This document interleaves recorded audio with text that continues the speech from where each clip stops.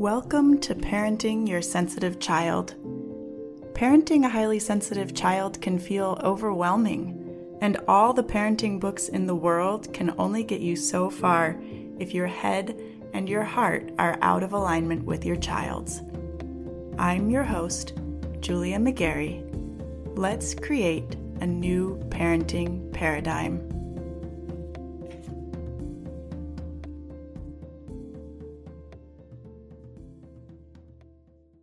Hey parents, welcome to episode 17, and welcome to September.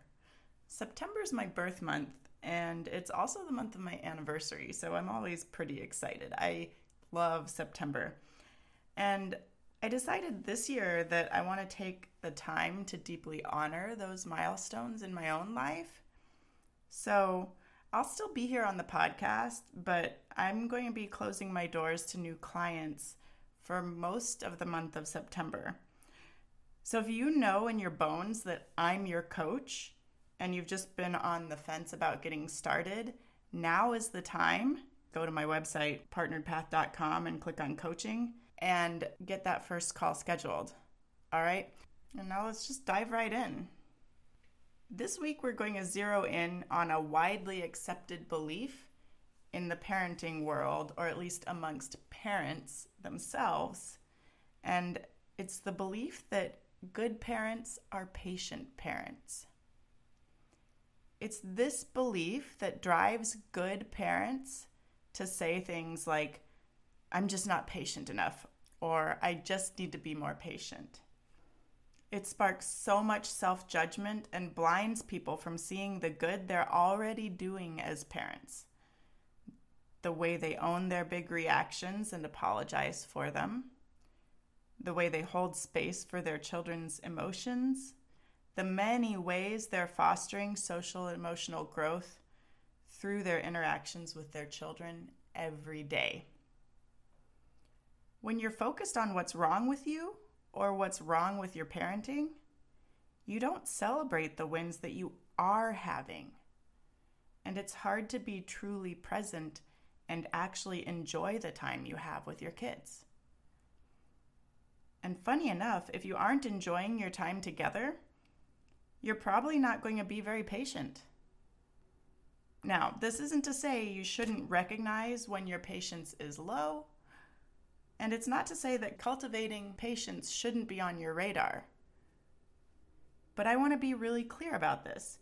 You don't become a more patient person by telling yourself you need to be more patient. I call this white-knuckling your way to patience. It may work some of the time, but it doesn't create deep and lasting change. You're still carrying a lot of tension because you're trying to force yourself to be different. You're basically creating a time bomb inside of yourself. You're patient until you just can't contain it anymore, and then you explode. After the explosion, shame sets in because your brain jumps right back to, I should have been able to handle that calmly. I just need to be more patient. And take a minute to think about this. How do you feel when you tell yourself you need to be more patient, or that you're just not a patient person?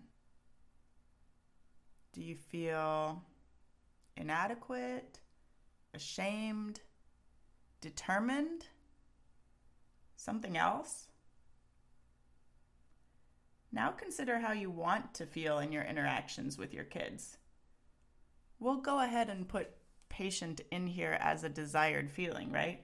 Maybe another one is calm or connected, receptive, responsive, loving, or present. Here's the thing. None of those feelings are created by white-knuckling and telling yourself that you just need to try harder or be better. They are created by thoughts that actually make you feel those emotions. Thoughts like, they're having a hard time. This would have been hard for me too. I can handle their emotions. They must be really tired. And I am here to help. Feel free to steal any one of those. And if none of them resonate with you, that's okay too. Keep in mind that this is a highly individualized thing. You want to find a thought that you believe is true that helps you feel more patient, more grounded, more connected, and that you can direct yourself to when your brain starts to tell you there's something wrong with you and you just need to do better.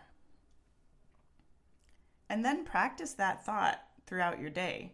Write it on a Post-it note and stick it somewhere where you'll see it often, because you're more likely to be able to call it up in the moment if you take the time to practice it outside of the moment and really integrate it. Got it? Practice the thought you choose so you can call it up when you need it.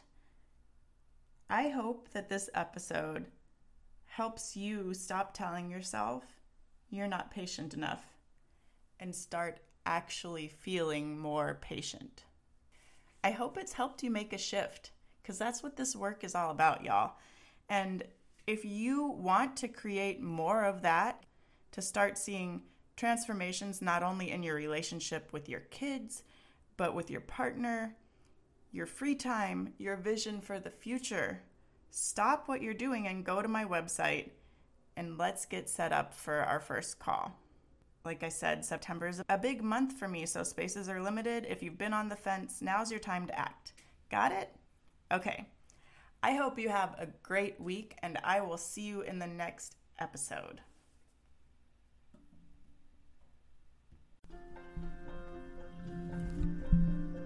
Listen, if you are enjoying this podcast, I'd appreciate it if you'd take a few minutes to leave a review. It'll help other parents find the podcast, and more importantly, it'll help more grown-ups see their kids' sensitivity as the strength it truly is.